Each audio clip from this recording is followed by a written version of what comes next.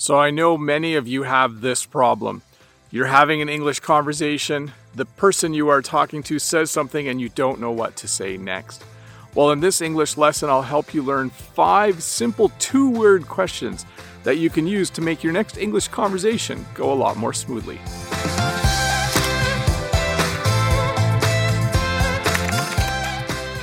The first 2-word question I want to teach you is the question, how come? In English, we sometimes ask how come when we want to know why something is the way it is. Someone might say to you, the road is closed. You could respond by asking, how come? Because you want to know why the road is closed. Maybe someone says to you, school is closed tomorrow. You could reply by asking the question, how come? Because you want to know the reason why there will be no school the next day. Now, you might be wondering why you don't just ask why instead of asking how come.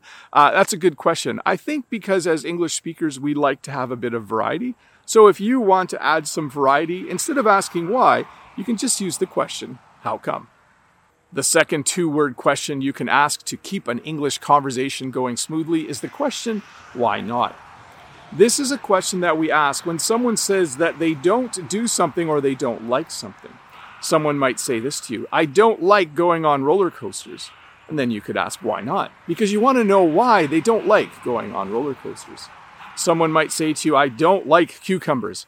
I'm not sure who would say that. Cucumbers are delicious. But if someone said, I don't like cucumbers, you could then ask, why not? And then hopefully they explain to you why they don't like cucumbers.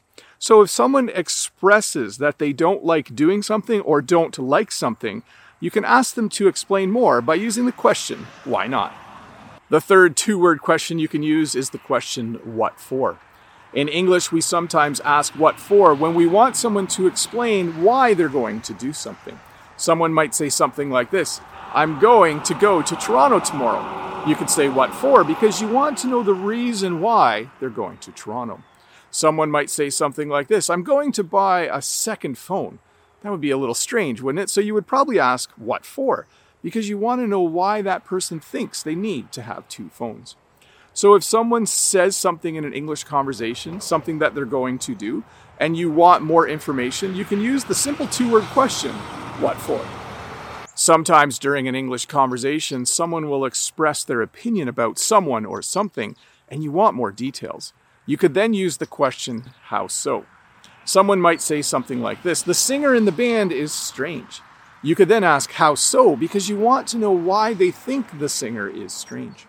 Someone might say something like this, the news story that I read yesterday was very scary. You could then ask, how so? Because you want more details about that news story so you can figure out why the person thought the news story was very, very scary. So if you ever are in a conversation and someone expresses an opinion and you want more details, you can use the simple 2-word question, how so? This next 2-word question is just another way of saying, I don't know, and it's the question, who knows? It's a very informal way of saying that you don't know something. You would only use this with family and friends. If someone asked you a question like, will the test be hard? You could say, who knows? If someone asked the question, will Jim be late again? You could respond by saying, who knows? In both situations, it simply means that you don't know. Now, again, it is informal. It's not something you would use at work or in a professional capacity. But if someone asks you a question and you don't know the answer, you could respond by saying, who knows? I also don't know if this will actually help keep the conversation going, but it kind of falls in the category of simple 2-word questions. So I thought I would teach it to you anyways. Well, hey, thank you so much for watching this English lesson about little 2-word questions that you can use, hopefully to keep an English conversation going. Remember, if this is your first time here, don't forget to click that red subscribe button, give me a thumbs up, leave a comment, and of course, if you have a bit of time and you want to learn some more English, why don't you watch another English lesson?